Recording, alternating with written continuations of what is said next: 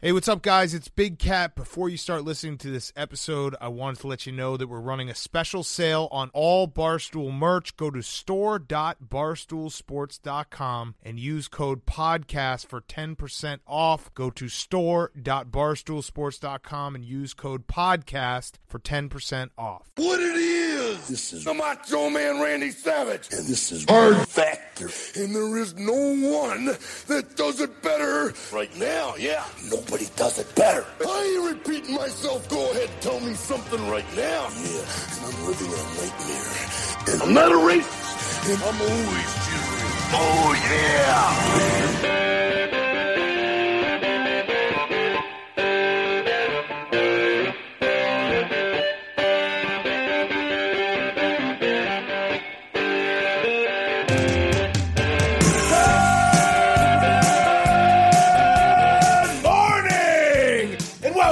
To another episode of Hard Factor, presented by the Barstool News Network. It is Monday, September 28th, 2020. We have a huge show. We have an interview with Andrew Yang. Fucking Yang gang. Oh, man. What a big one. It was a great conversation, too, so I think everybody's going to really enjoy it. But before we hit a couple quick stories before that interview, we learned that 2020 football season bad for all of us here at Hard Factor. So we're recording this right after the Eagles just gave up on football. I'm so embarrassed. Yeah. I'm so embarrassed with the Eagles' performance. They punted for the tie. I mean, go for it on 4th and 14 or try the 64-yard field goal. Jake Elliott's got a cannon of a leg. I got to stare at the back of fucking Brandon Walker's fat head all day today. You did? So you're there. You saw him? You saw B-Walk? He's got to be on cloud 9. I like an idiot. I joshed him a little bit on Friday going into the weekend. Oh, no. You didn't know that our team was okay. How could I have known, Will? Well, I mean, there was signs. Stingley coming out at the end Friday night when he got sick was really bad. But then the LSU Tigers gave up the single game record for passing yards. How do you give up 623 623 yards to a no-name quarterback? 1,000 yards. Well, he's not a no-name. He's a grad transfer. He's a Mike Leach. We got Mike Leach, basically. He got leached. We got Leach big time. Leach is hilarious, by the way. That one pissed me off more. His post game was a fucking funny ass interview too, which just turned the knife. Mike Leach. The Hokies look good. Go Hokies. I love it. Yeah, go Hokies. I love it for B-Walk. Happy for him, and I'm happy for the SEC because it brings in Mike Leach, a hilarious. Like now you got Saban. You want another competitor in the SEC? That's what you want. You want to have great coaching personalities in the league. That makes the college leagues. That's what they're all about. So I mean, it's great for the I'm SEC. not happy for Brandon Walker. I was rooting against him, and I wanted him to be in misery. Well, of course, of course, I'd rather see LSU beat Mississippi State. But I am happy that it brings another solid because now Mississippi State's actually good. They're going to be something to watch. I'm considering setting this T-shirt on fire after we're done recording it. Don't blame you. Go for the tie is what you need. Is what you need to. We need to make a shirt that says "Go for the tie." Nick Foles, who won them their only Super Bowl ever, just had an incredible comeback for the Bears, who decided to not start him game one. Explain to me the Bears started. How the fuck he's on the bench. Explain to me how the fuck he's on the Bears, Eagles. Yeah. Didn't he? So he won a Super Bowl for them, and then they let him go, and then he came back. And then won like a playoff game for him. And then they let him go. Let him go again. Yeah. And then what's wrong with this Talk Austin, about Texas being disrespected. Kid. I don't know. He must be an idiot. He must be an idiot. All right, let's move on. Four quick stories, fellas, before we hit the Yang interview. This first one is about, these are all basically election and SCOTUS updates before we hit that Yang interview. So this first one is about ACB, Amy Coney Barrett, the heavy favorite we talked about last week to replace RBG on the Supreme Court, has been formally nominated on Saturday, and now the process will commence to confirm her to the Supreme Court probably before the election on November 3rd. The confirmation hearings for her begin in the Senate on October 12th, and ACB set the table in her acceptance speech saying that she's mindful of who she'll be replacing, RBG, but that she was also trained most notably by RBG's friend, Antonin Scalia. And that's what people should expect from her and her judgments, despite her being a mom of 7. So it's surprising, such a conservative justice. A lot of kids. That's a lot. Yeah, so many kids. A couple of adopted, I believe. Not all biological. I mean, had I known she adopted some Haitian kids, I would have put all my money on her for the pick. no way. You got to do your research when you're making these bets. I didn't know that. Did not know that. A brilliant legal mind and a working mom. It's going to be very tough, and she's been confirmed before during the Trump administration, so very tough for the Senate to do anything here. A friendly reminder, the Affordable Care Act, the flagship item on the Biden-Harris ticket, is up for review in the Supreme Court on November 10th. A lot of people are saying that's why the rush is on for this. With ACB on the court, the mandate to carry private health insurance is almost certainly going to be deemed unconstitutional, while it's less clear if there's any actual threat to overturning Roe versus Wade, as even ACB has said in the past that, quote unquote, the fundamental element that the woman has a right to choose abortion will probably stand. And so that's in her own words. That's the Supreme Court update. Nice. But she's getting through. I mean, good job, Will. All right, guys. Well, it's that time of the year where celebrities start telling you what to do and who to vote for. Like, hey, pay $19.99 for my new shitty streaming movie and stop eating meat.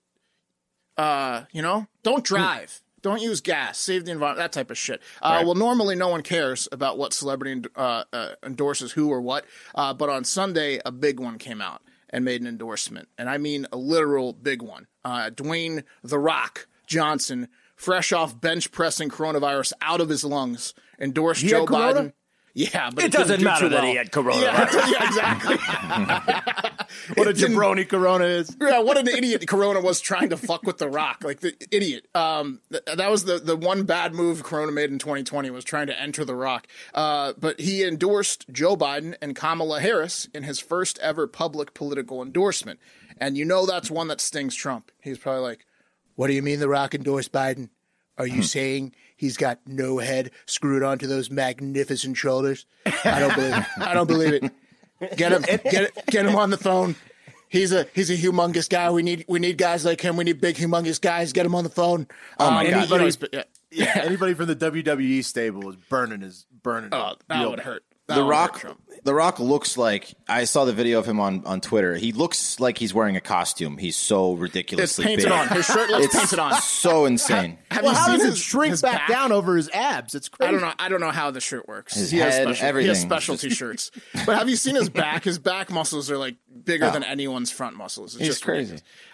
The Rock said, he tried to keep everyone happy because, he's a mega movie star and, Republicans buy sneakers. So he tried to say things like, I have friends on all sides of the political spectrum. You know me. And he's like, I also usually don't do this. But then he came out and said, as a registered independent for years now with centrist ideologies. So he tried to play it down the middle still. He goes, I do feel that Vice President Biden and Senator Harris are the best choice to lead our country. And I'm endorsing them to become president and vice president.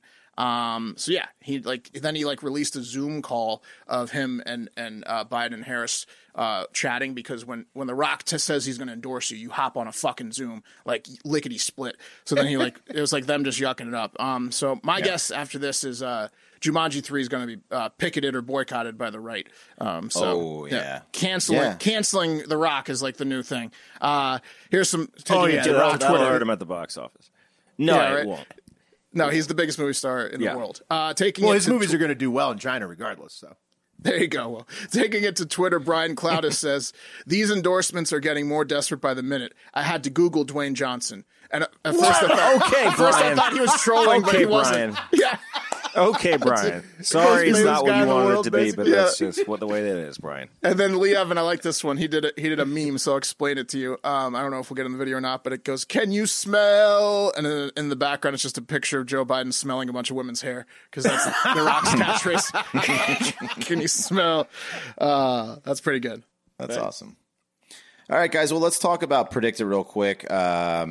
Predicted.org/promo/hardfactor20. Get your free $20 on us whenever you sign up. Remember, you got to sign up with $20 in order to get that 20. Don't come with the shitty 10 and expect 20. It's not going to happen. And we got the debates coming out. Are we having any debate markets? No debate markets this time, unfortunately. So we talk a little bit about that actually with Yang. So we talked about that in the interview as well. But we do have the election markets still. Okay, cool. Did we do a predicted ad in the Yang interview? You got to stay tuned to see what his surprise. Why don't we jump to Caliper? Okay, let's talk about Caliper CBD. Yeah. So, go.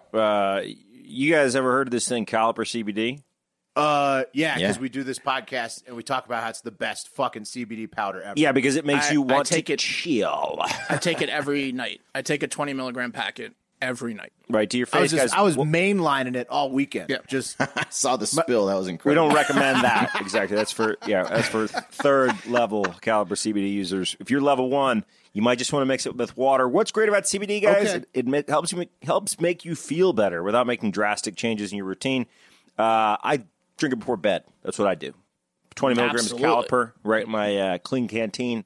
Sip it down. We'll watch. Oh my God! I got new pillows this weekend. It was the best decision of my life. Combine it with caliper? Caliper CBD right before sleep on new pillows. I couldn't get out of bed. I was averaging 10.5 hours a night of sleep. Also, guys, if you're working out a lot, caliper is a great supplement to add post-workout to help make your whole body chill. That's what CBD does. Oh, get this. I asked people to roast my form on the kettlebell, and they said, good thing that Caliper CBD is one of our sponsors because I'm going to need it because my form sucks. Big time. There you go.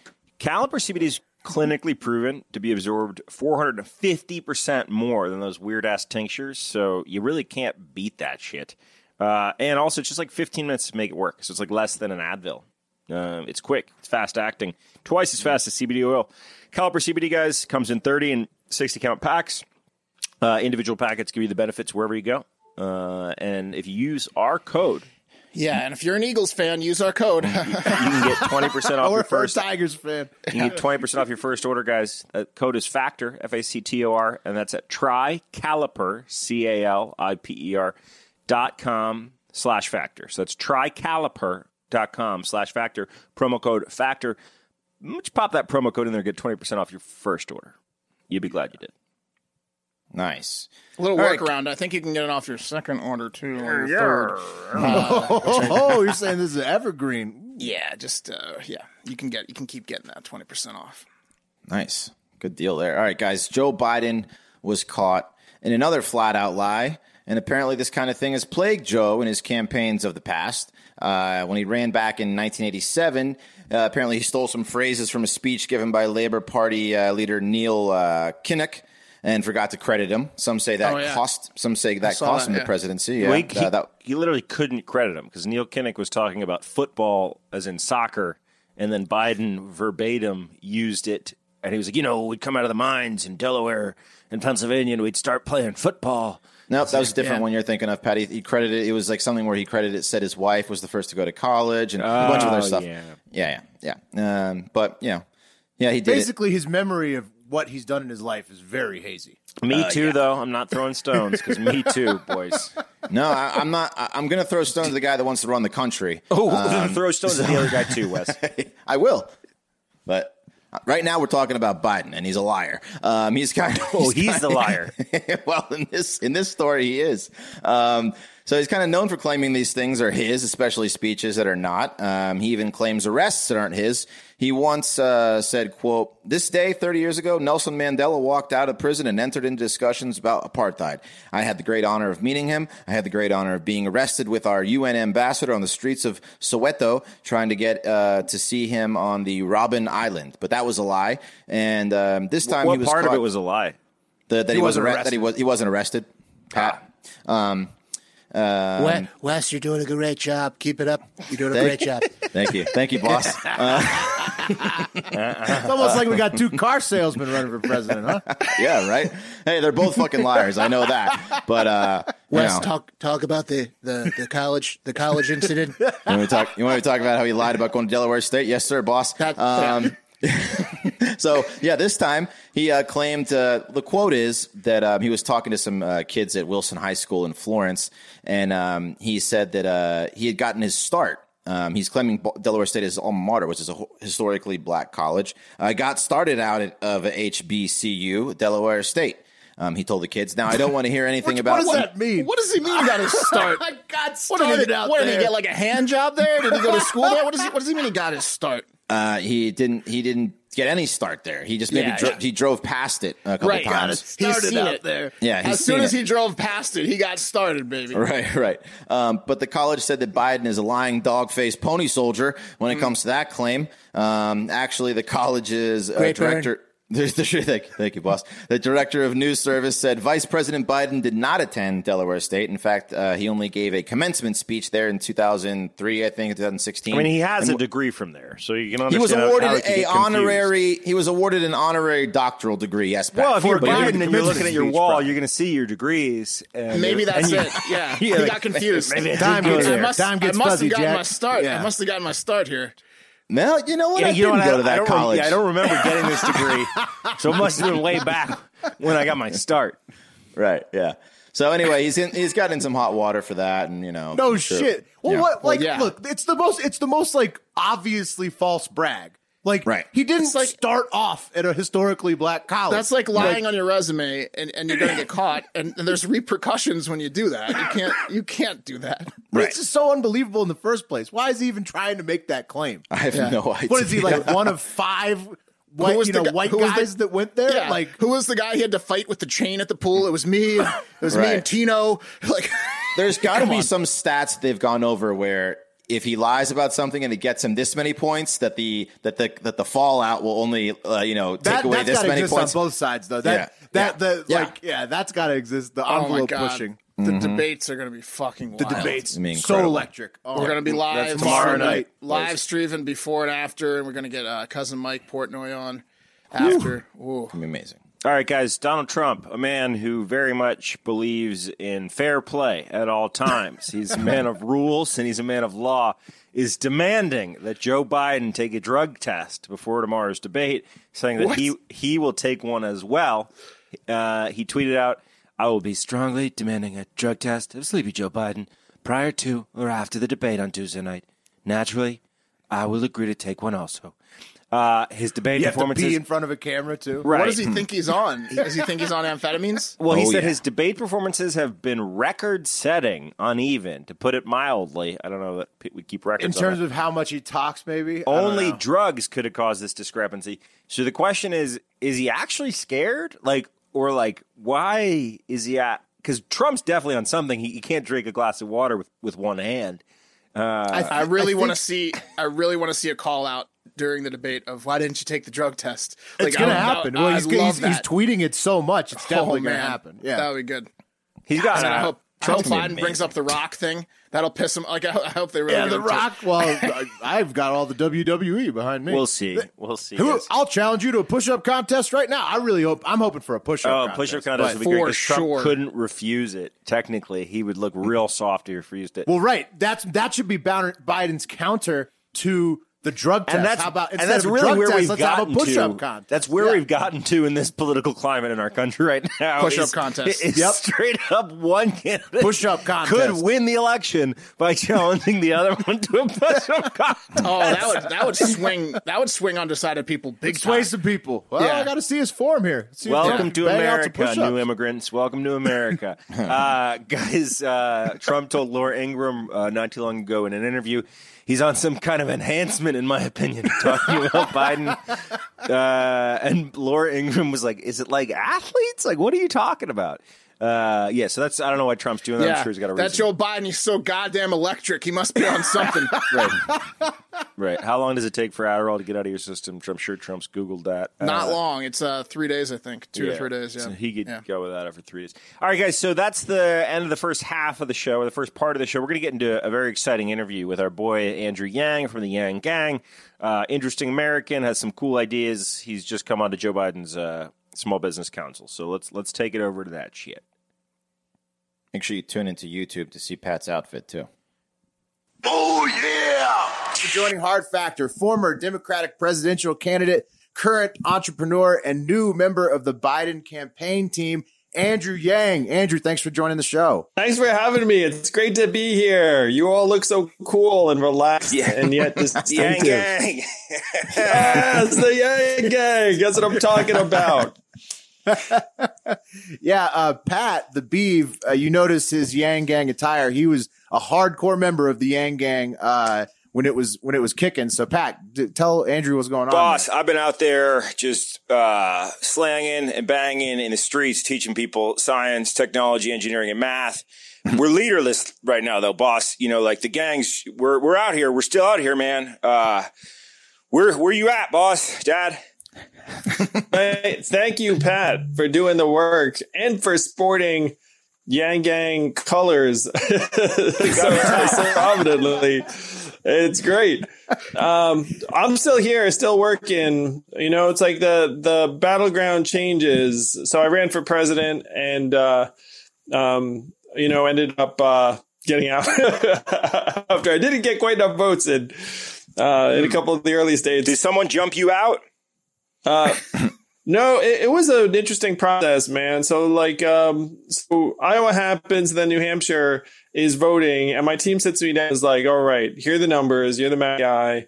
Like, what's the plan? What are we going to do? And then we drew it out, and I said, look, if I don't get past a certain threshold in New Hampshire, then yeah, like we should really look at it. And then when I didn't get that threshold, I was like, well, I said the numbers were going to speak. So then we had to take a very hard look. And it was difficult, Pat, because there's so much love on the campaign trail. It's, if you were to put it in sports context, it's almost like you've got all these people that want you to do well.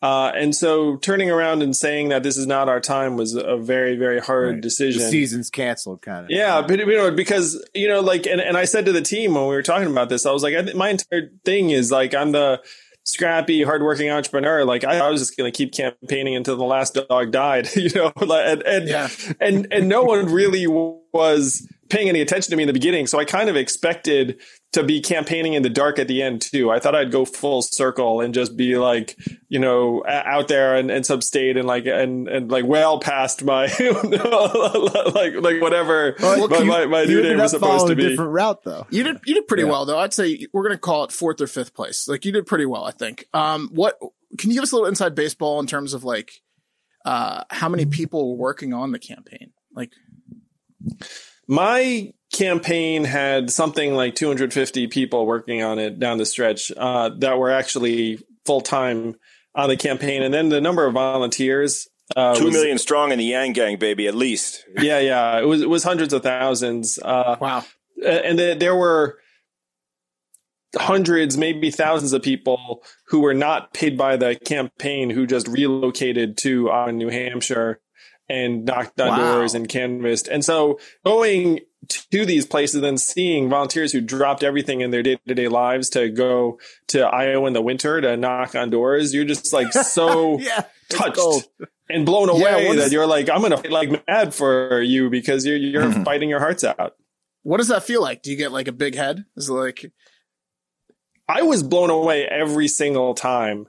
And it's funny because I ran president, but I was still kind of surprised when people were happy to see me. I'm like a fairly normal dude. And so you didn't. Well, that's a good reaction, I think, to have, right? Yeah. So that reaction never changed, really. Anytime I went someplace and there was someone who was volunteering for me, I was always so grateful. Well, boss, nice. I got to ask you. So, it seems like the deck was stacked against us in some respects. And it seems like the DNC made their choice of who they wanted to be president. It's kind of a two-part question, but mainly what happened? Is there any inside baseball what happened there? Because it was frustrating for the Yang Gang to see you, A, kind of forced out, same deal with Bernie, and then B, to go to CNN and not continue to lead the gang. And your ideas are so progressive. So what happened behind the scenes at the DNC? Do you have any insight? There are a lot of institutions that kind of naturally end up working together. And it's a real issue for us in terms of getting our government to listen to us. And I ran for president and learned a lot, some of it not that good, about how it works. Yeah, about the process. And you're like, okay, like that.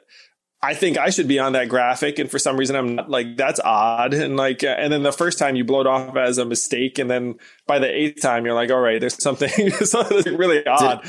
Imagine in a sporting context if you had reported the Atlantic Division standings, and then you decided to forget about a team. You'd be like, right, exactly. That's not right. There are a few Barstool graphics we're left out of. Don't worry, we understand. Did anyone call you in the middle of the night and you're like, Andrew, you're getting a little too big for your britches there. You might want to step off a little bit. Does anything like that happen?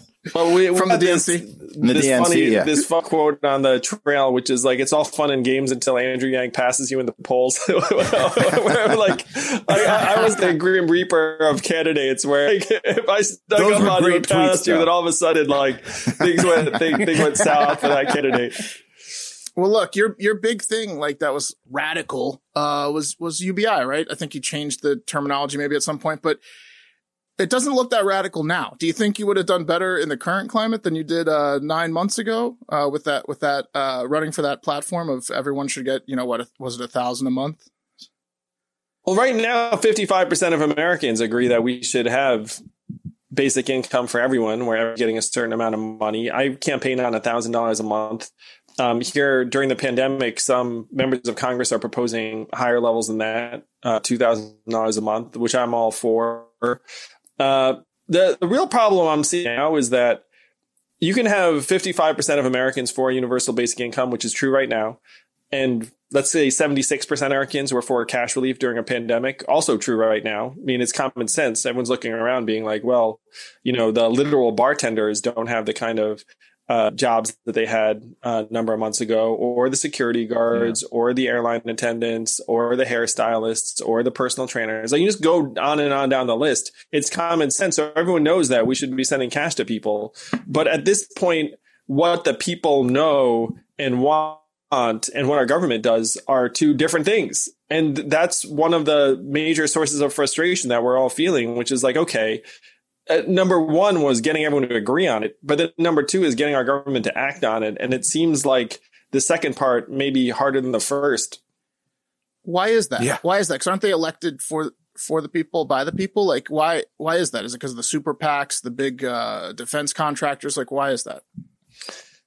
So here are a couple numbers. This is fun. This really is a little bit like sports. So the satisfaction rate with Congress and how they're doing right now is 21%. That's very, very low. Yeah. The re-election rate for incumbent members of Congress is 94%. Now, it's very, very different numbers. So then you look and say, why is it that incumbents win all the time? And incumbents win in large part because they start out with what's called $1 million cash advantage. And the average successful congressional Campaign ads candidate and name recognition. Oh, it's like poker. Name recognition. Big stack beats small stack. It's like poker. Yeah. Yes. And so the average successful congressional campaign raises $1.6 million. For the Senate, it's $10.4 million. So you have to ask yourself, what kind of human being in America is going to be able to raise seven figures for a race? It's a very, very small list of people. They tend to be, frankly, kind of rich themselves, or like know a lot of rich people to begin with. And so you have an incumbency advantage that is so high that I'm more concerned about pissing off folks who are very, very extreme within my base than I am general public's opinion of me. Because, I've got a party primary, I've got $1 million in cash, I've got a 94% win rate. And so I'm better served by standing on my side saying it's their fault than I am in compromising and getting stuff done for the American people. Right? The big companies, basically, the two. Can you name one politician on either side that hasn't done what you just said? There are a group of congressmen right now that are pushing for cash relief. They call themselves the Problem Solvers Caucus. There are about 40 of them. Tim Ryan from Ohio is one of them. One of the good ones. Ro Khanna in California is another good one, where they're just trying to get work done on behalf of the American people. And you have party leadership that's standing and saying it's the other side's fault. And then you have several, that's how bad it is right now, that several dozen members of Congress said, like, look, party leadership aside, here's a compromise bill. We should vote on that. And they have the right idea. We should be voting on that bill. Yeah, let's try to actually do good things. So, like, back to the UBI portion of it, Andrew. I mean, a lot of us pretty much all of us have worked in the service industry or as delivery drivers at some point in our careers. My question for you is, how long do you think until those types of jobs are just totally done by robots? And then at that point, where are Americans going to work? I know you've talked about a human-centered economy, what we need to move towards. I just want to hear your thoughts, as the guy who sort of innovated the UBI concept. where do you see it going in terms of the actual industries going away, and where will people be working, and that type of thing? It's happening right now, where right now we've gone through 10 years worth of change in the economy in 10 weeks. And you can all see it, where if you go into the grocery store, that the self-checkout line is everywhere, and you welcome it as a good thing because it means you had less human contact. I don't use it. I don't use it on purpose because I'm not giving them that. I worked on that software. I'm part of the problem. Oof. Well, at this point, half of companies have said during the pandemic they're ramping up their investments in automation, everything from Tyson Foods, the meatpacking processing plant, because meatpacking workers were getting sick. Coronavirus sped it up enormously. So if you look at a lot of these search jobs, they're getting displaced right and left. You have at least 11 million Americans who lost their jobs during this pandemic, and 42% of those jobs are projected never to come back. So you're seeing this transformation right now. It's not speculative. It's 2020. And the question is, how quickly can our government actually start to make the big changes that we would need? And the answer is very discouraging because they can't even get the basics done, like get cash out to people during the pandemic, much less try and humanize the economy on a higher scale. I am obviously for Joe and Kamala, and I think that we have a better chance of making these changes with them in office. But the changes need to be significant, and the timeline has been accelerated by this pandemic. Do you think I could start applying for jobs as a robot and trick people into thinking I'm like a robot soon? Because I can work on my robot skills. We all need to work on our robot skills, unfortunately. Right, yeah, Andrew, can we attack these robots, or like, is there any update? I know you worked in the tech sector. Is there any update on a time machine to go back and do a T2 like situation? Take out Skynet or send back Kyle Reese? Yeah, and the question is, who's the target? Like, who are you? Al Gore invented the internet. Yeah, start with Gore, maybe. But, Gore was the problem, clearly. In all seriousness, Andrew, do you find it frustrating? Like, why do you think it's so hard for the people that are going to need UBI the most to that they find it so challenging to even entertain the idea? Like, is that like, what do you have to say about that? Again, 55% of Americans are for it at this point because it is common sense. But right now, we're getting polarized by certain messages and appeals that gin up enthusiasm and engagement for certain media companies, certain social media companies. And there are distractions from the things that we could actually do that would improve our way of life. It's just people make more ad dollars and more money off of trying to us against each other. Right. When I heard your economic plan for president, I thought, wow, this is the most essentially appealing economic plan to the conservatives that I heard coming out of any Democratic candidate. Right. So, and that's when I did the research on your plan. And then what I saw on social media and what I saw through news media was, we're going to give free money away. What's that? Where's that going to end us up? And it was really frustrating. And I wonder how you combated that in your campaign, or tried to, or if it was just a losing battle. I found that the message actually crossed over pretty well, Pat. And like you said, a lot of conservatives looked at it and said, like, I'm on board with this. And a lot of conservatives, what they really dislike is government bureaucracy making your decisions for you.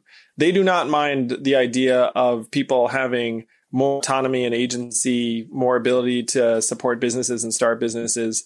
What I'd say to folks is like, look, this is capitalism where income doesn't start at zero. And there were a lot of conservatives who would hear that and nod and say, that makes sense, because they like people being able to make more choices. And that's why I named it the freedom dividend also. That's a good description. Clever, smart guy. Right. Well, I loved trickle up economy. Yeah. That was just a brain teaser right there. That was cool. Yeah, trickle up. This trickle down bullshit hasn't worked ever. Get that shit out of here. Let's trickle up, bro. Drive the wrong way down the highway until that's what I'm saying. Those are all some good catchphrases for it. I like it. But seriously, Andrew, robots, they're coming, right? Like, can you? Oh yeah, they're here. And when you say robots too, so here's like the misconception folks have is that not like you're going to be in your studio and then this walking, talking robot's going to come into your studio and being like, hello, I'm here to do your job like that. That's not the way this stuff goes down. But the way this stuff goes down, Google makes an announcement and says, hey, guess what? we can now do call center work for you. And all you have to do is like hit the button. It's like Amazon Web Services, but for call centers. Doesn't that sound great? And if you're a business owner, you're like, that does sound pretty great. But if you're one of the 2+ million Americans who works at a call center right now, then you're like, oh, wait a minute. Where does that leave me? So that's crazy unemployed. Yeah. All the tellers, call center. So clerks, and that's real. I didn't make that up. Like they made that announcement the other week. And so that's what the robots look like in the work context. It's software AI, robots, it's software, mm-hmm. it's Google and the AI folks is who a better term. Yeah. Right, AI is better. But we like robots. We like here to joke around because it's robots. But the drones. What about all the drone deliveries? How illegal is it to shoot a drone out of the sky if you want your delivery job to stick around? Like, are you allowed to get a giant broom and smash these drones that Walmart and Amazon are sending to your house? Well, it is robots in some contexts. When I talk about like the meat packing factories, those are robots. Mm-hmm. And then you have drones. Mm-hmm. The drone delivery stuff is still just in the them piloting phase, them messing around. You are so we can shoot those. We can shoot those out of the sky. Then the ones in the piloting phase. Oh, I'm sure if you did, then someone from Amazon would be knocking on your door, being like, why are you so mean to our drone? Like, you now owe us $8,000 or however much the drone cost. You've seen the robots, though. They like the Boston Dynamics robots. They're like jumping boxes, doing backflips. What are they doing with those, Andrew? What are they going to do with those? It's like we all saw Black Mirror. We know what they're going to do with the robot dogs. Right now, if you go to the factory, like the robots that are really useful in a factory are just like a set of hands or like digits or things that you can actually just get to do something and then they'll do it repetitively. So if you're in a factory, like they're using those kinds of robots more than they are the robot dog. The backflipping dog is very interesting. I have seen a use case for it in Singapore where the robot dog walks around and tells people to stay away from each other. Yeah. they're like the social distancing enforcer. In the park. They just come up right. and say in a British accent, it's like 6 feet apart, 6 feet apart. But it's coming out of this dystopian robot dog, like that British voice.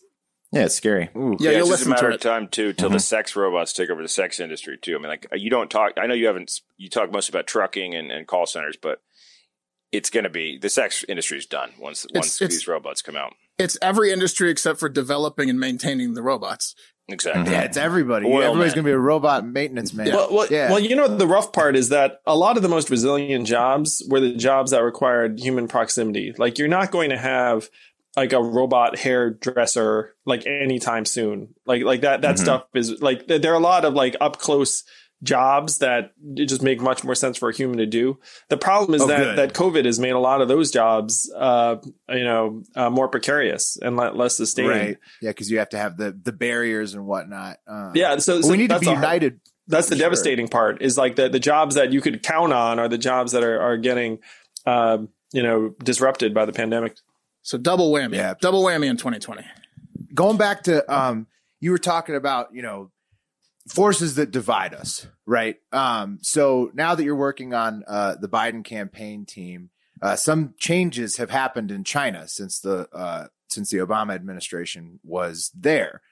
So Xi is now president for life. Obviously, there was the coronavirus, news about the treatment of the Uyghur population, and other things, right. Hong Kong, Hunter Biden's recent stuff. So, like Russia, China is a nation who's out there sort of openly trying to influence everything in the world. And so how do you, deal with them on the Biden team, when China, openly sort of appears to be backing you guys? Sort of like how Russia does with the Trump team, it seems like. I've seen mixed things about who China's backing. I thought that they were backing Trump because they think that that's better for their competitive position relative to us. I had just seen the report from the director of national intelligence last week that was talking about sort of China and Iran saying that, being on the side of wanting the Biden campaign to succeed and Russia being on the side of Trump.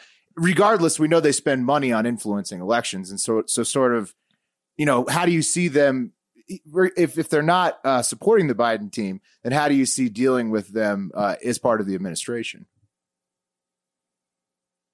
Couple of issues. Number one is foreign interference in our elections needs to stop. And the fact is the Trump administration is essentially turning a blind eye, being like, oh, like who knows if the Russians helped? And it's clear that foreign governments are having a field day through our social media channels, misinforming us, turning us against each other, trending things that just make us more pissed off and like, mentally, like, exhausted. That's games. the word. Yeah. Thank you, Pat. Yeah. I was going to say mentally challenged, but then that sounded like something else. So at this point, we probably are all mentally challenged. Number one, there's this massive vulnerability that foreign countries are taking advantage of that we need to shore up. It's hard to shore up on a technical side because it's much easier just to make fake accounts on social media than it is to police it. So this is where having different levers to pull where relationships are concerned would be very positive. Like the more levers you have, the better off you are. And that goes to the second point, which is how the heck do you try and manage the U.S.-China relationship moving forward, given that tensions have been rising for years now. And from my sense of what's gone inside of China, they started out thinking like, what's going on? Like, why is America so like aggressive on various fronts? But now it's flipped to the point where they're actually very happy to fan anti-American sentiment within the country in a way that was not true before. And on the sports front, I mean, the NBA ended up being like the flashpoint for this, where it's like if you rewound not that long ago, Chinese are enormous NBA fans. These folks were like as big Kobe Bryant, Allen Iverson fans as like existed in the world. And then now. Some people regard the NBA as like, oh, this like, American institution, and we don't like it as much. So there's a lot of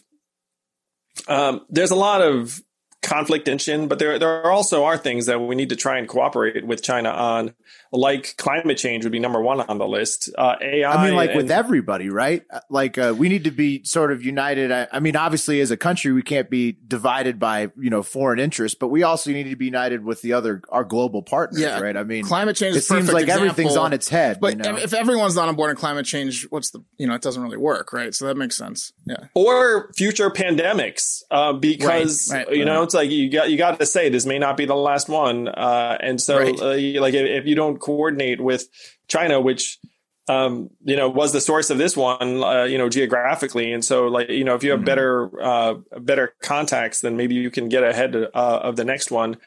AI treatment of data, enormous international issue moving forward. The goal would be to try and create standards for how AI gets used that are globally the same way that we had the WTO, that the World Trade Organization, that China actually did modify their behavior because they wanted access. They really wanted to join. If you could get to a point where you had a World Data Organization and China felt like, okay, we really need to play ball here. So these are the levers you're talking about, where just saying like, oh, we're not going to talk to this country anymore, like doesn't work in the 21st century when you have these big problems that require countries to cooperate or at least communicate. It's like sharing custody of a kid. Like you break up with a girl and you don't have a kid. You're like, I'm not talking to her again ever. But then you have a kid with them, like as Wes will tell you. Like the globe, right? The globe is all of our kid. The globe is all of our kid. And where you all are totally.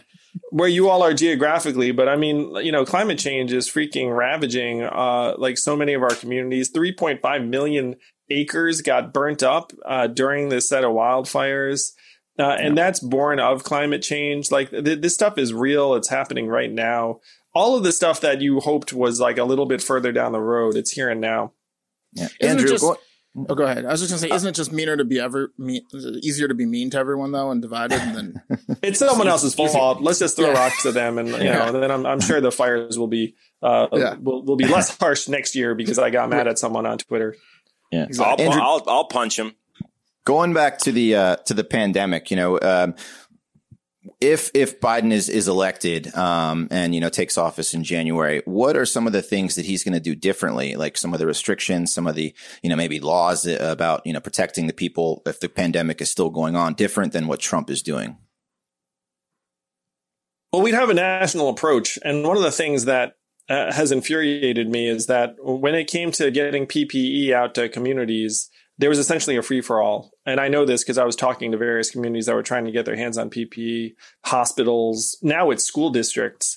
And you had a competition because there was a limited supply. And the feds, instead of organizing distribution, they actually competed with the states. So you had rich states competing with poor states, competing with the feds. It was just a total... like a total shit show, honestly. Like there was no. Well, all the fraud claims coming out of it, you can see. Yeah. And then you had certain companies being like, "Hey, we've got your PPE," and just freaking upcharging, guy. I thought about committing fraud there. I mean, I'll be honest with you. I think it crossed a few people's minds, but.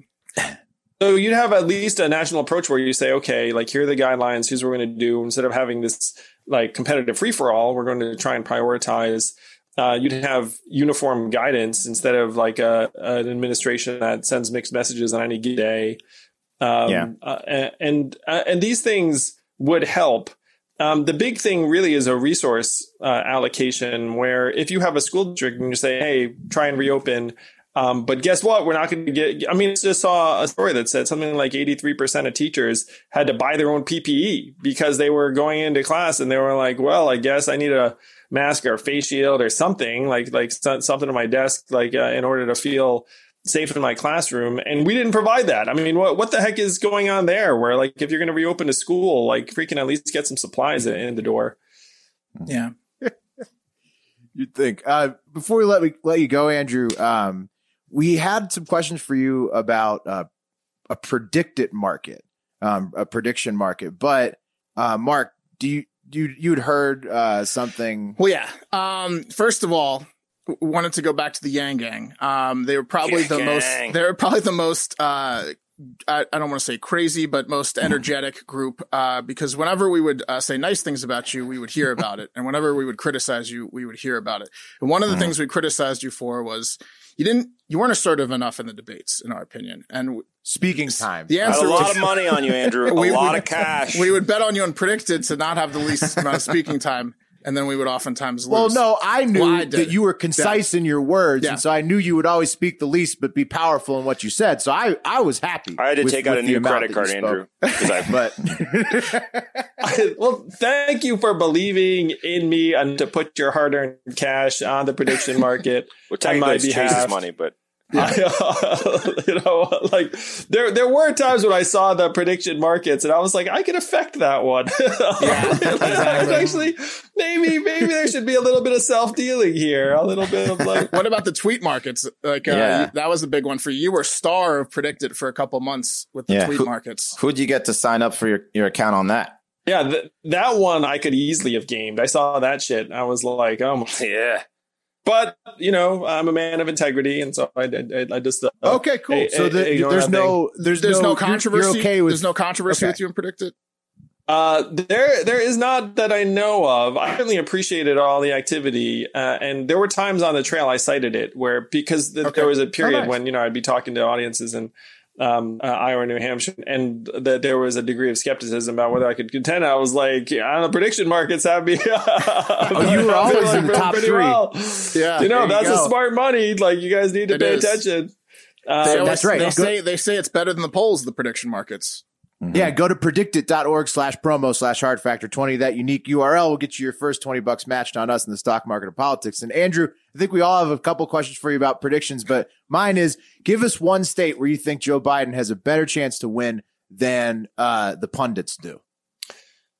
The potential political earthquake in 2020 is a great state of Texas, that it genuinely seems like it's competitive.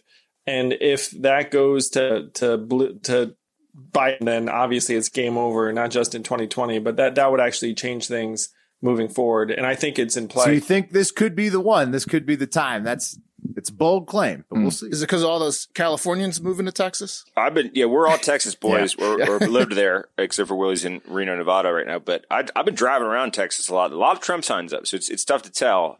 But I see a lot of Biden signs too when I go on my that's why it's kind of a bold prediction. But if you look at the numbers, Like Dems have gotten closer, and I genuinely think this is going to wind up looking like a change election where 72% of Americans think this is the worst time ever that we've ever lived. And so that's a terrible number for an incumbent. Like, and I talked to many people who voted for Donald Trump in 2016 who are like, this is not the bargain I was hoping for. You know, like, is it they're saying it's the worst time we've ever lived because all of the old people died from coronavirus? Because they can't. Those people would probably remember a slightly worse time, but it is a bad time. Yeah, and no one can remember it. And I thought about it too. I was like, what time has anyone lived that would be comparable? We heard 68. 68 was bad. Well, 68. Martin Luther King, Robert Kennedy assassinations, the Vietnam War, Richard Nixon. Plumbing. Yeah, exactly. And how many of us were alive, Not many. in 68? Great Depression. So, like, I mean, a lot of people, obviously, but that proportion is not a majority anymore. I'm just glad we don't have to shit in holes. So I'm just putting that out there. Andrew, you got named. You just joined the Biden team on the Small Business Advisory Council. Is that correct? Yeah, small business and entrepreneurship, which is a topic that's near and dear to my heart because I love small businesses. They're going to be vital for any comeback. And right now, they're just suffering at such a massive scale right now. I just want to do anything I can to help. Yeah, can you give us a sense on like what exactly that job will entail and what your plans are? My job right now is to make the case to small business owners that Joe and Kamala would be better for you. And I feel for small business owners. And I also feel for the sense that like a lot of them don't think that Democrats really get them. And it's something that I want to help with. In terms of what Joe and Kamala want to do for small business owners, it's send tens of billions of dollars in like a better designed PPP type program that actually reaches small business owners that were excluded the first time around. And I very much believe in that because you should not need like a great commercial banking relationship to get access to relief. There are a lot of food truck operators and mom and pops that probably do not have that. Andrew, when's this going to happen? When's this going to be legalized federally? First, we got to win. And so they're saying they want it right now, but obviously Congress can't even get basic stuff done. They just punted the vote. Yeah, there was supposed to be a weed vote, I thought. Yeah. Yeah, they punted on the weed vote, which obviously, you know, like that's another thing. Majority of Americans want to legalize weed. Like I want to legalize weed. And at this point, DC, they actually came up with a strain of for me, Yang Ganja. You can check that out. Yang Ganja. Oh, nice. Oh my God, I need to get my hands on that. Yeah, some Yang Ganja. Did you smoke it? You know, I haven't. They were like freaking coming up with it like while I was campaigning, so I didn't even. One day we'll smoke some. We'll smoke some with you. Yeah, we got to find you and get you a Yang Ganja joint. So hopefully, as soon as we can turn the page and get new members of Congress, because this is like the opportunity, and a lot of the way Washington works is when there's like a new administration in town and like a new majority, like then you maybe can get some big things done, and that's our best hope. Unfortunately, is trying to get big things done in early 2021. Yeah, we got a pretty. I mean, we shouldn't give up hope. Like we should be pressuring Congress to do it right now. Andrew, but we can all see it. We had Representative Ken Buck on the show a couple weeks ago from Colorado, and he was straight up like, "Yeah, nothing's going to happen until after the election." Like, yeah, he was honest with us, and he was it's right. Bullshit. It's total bullshit. Yeah, and even after I've been watching congressional updates this week, and even after that push of, oh hey, let's get it done, it was all lip service. No stimulus, no police reform, no nothing for serious until after the election. So you're right. I mean, maybe new people who don't have the lead in their pants would be able to get some of this stuff. Actually, Andrew, what do you think? And then I'm going to turn towards trying to help modernize our government. So I think we should have term limits for members of Congress. I think we need public campaign finance reform. I think we need ranked choice voting would open up a lot of these races so that no one ever gets bullied for like wasting your vote or any of that stuff. We need some process changes if our government's going to start listening to us. What do you think about these two big ones, term limits and campaign finance reform? I think we need term limits in DC, and 76% of Americans agree that sending people to DC should mean they come home and they don't just stay there forever, which is presently the case. I think 24% of people check the wrong box. Yeah, and when I went around the country and I said, like, you know, we need term limits, like everyone would be like, heck yes. Like no one thinks this is working right now. You have leadership that got elected in the like 90s or 80s. You know, like they've been in DC for decades at this point. Like you just got to turn it over and get some fresh points of view in there and some bias towards action. Because if you've been there forever, then you know you can just chill out. Like you need people who are going to go in. Yeah, you need people who can go in and be like, look, I need to get something done and then I'm going to go home. And then I'm going to answer to people because I'm actually going to go live there again. Yeah, Andrew. Yeah, and if you had term limits, maybe campaign finance wouldn't be as big of a deal as it is now with the numbers we went over at the top with the incumbency advantage and all. Yeah, I was proposing $100 democracy dollars for every voter, where you can just give $100, and then it makes us all into investors. Like predict it. Reason why we all love that is because we all think, you know, like that we can kind of see what's going on and we're willing to put our money where our mouth is. If you make every voter like an investor, then like they actually feel included. Then they'd be like, okay, I like this person. I'll listen to them. I'm going to give them $25. Like that would be a game changer. It would get right now something like 10% of Americans contribute to any political campaign under the sun. And the real number is lower than that because anything above $200 is like 1%. No one's giving money. So all the politicians are just answering to a very, very narrow band of humans who tend to be quite rich, or corporate interests. And so if you put money into voters' hands, then you actually might get legislators listening to us. Yeah. Andrew, what do you think about the big news right now is that the Trump quote that he might not leave office peacefully if he's not, if he doesn't get elected again. Is the Yang Gang gonna roll in there and remove him forcefully if that happens? What's gonna happen there? I hope it doesn't come to that. Really, I'm going to stick to let's cross that bridge when we get to it. I believe that the folks in the military would be all for like a peaceful transition and enforcement of what the election results were, and that's where the rubber hits the road. I mean, you still have to have the outcome, but I think he would leave. I think that's just lip service. But more importantly and more likely, what do you think the date will be that we find out who won the election? That's the tough one. That's a tough one, right? I don't think it's going to be November 3rd, unfortunately. I don't either. So settle in. Someone said, instead of thinking of it as election day, we should think of it as election month. That can be also before election day too, because a lot of places are allowing for mail-in voting or early voting.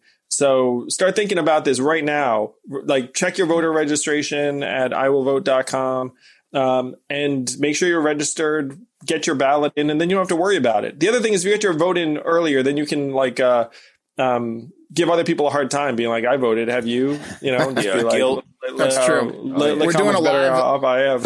We're doing a live election coverage, and we might be working for like 300 hours straight. Right. We just might be streaming for a month straight. Until so will you be. I'm sure they'll have it on CNN too. So, Andrew, that I think can we leave with this or end with this? What should members of the gang be doing, boss? Now that you're working on the Biden campaign, like what should the gang be doing? What's the directive for the gang? Orders, really. Is what I like to call them. Well, first, thank you for being in my corner from day one, Pat, and anyone else who's in the Yang Gang. Appreciate and love you all. I'm still fighting for the same things. It's just the fight looks a little different. So for me right now, I'm distributing economic relief straight to the American people. We're up to $8 million and counting through the 1K project, my organization, Humanity Forward. How do we enter that? How do we get our hat in the sweepstakes? If you go to either movehumanityforward.com or 1kproject.org, you can nominate a family. You can submit yourself.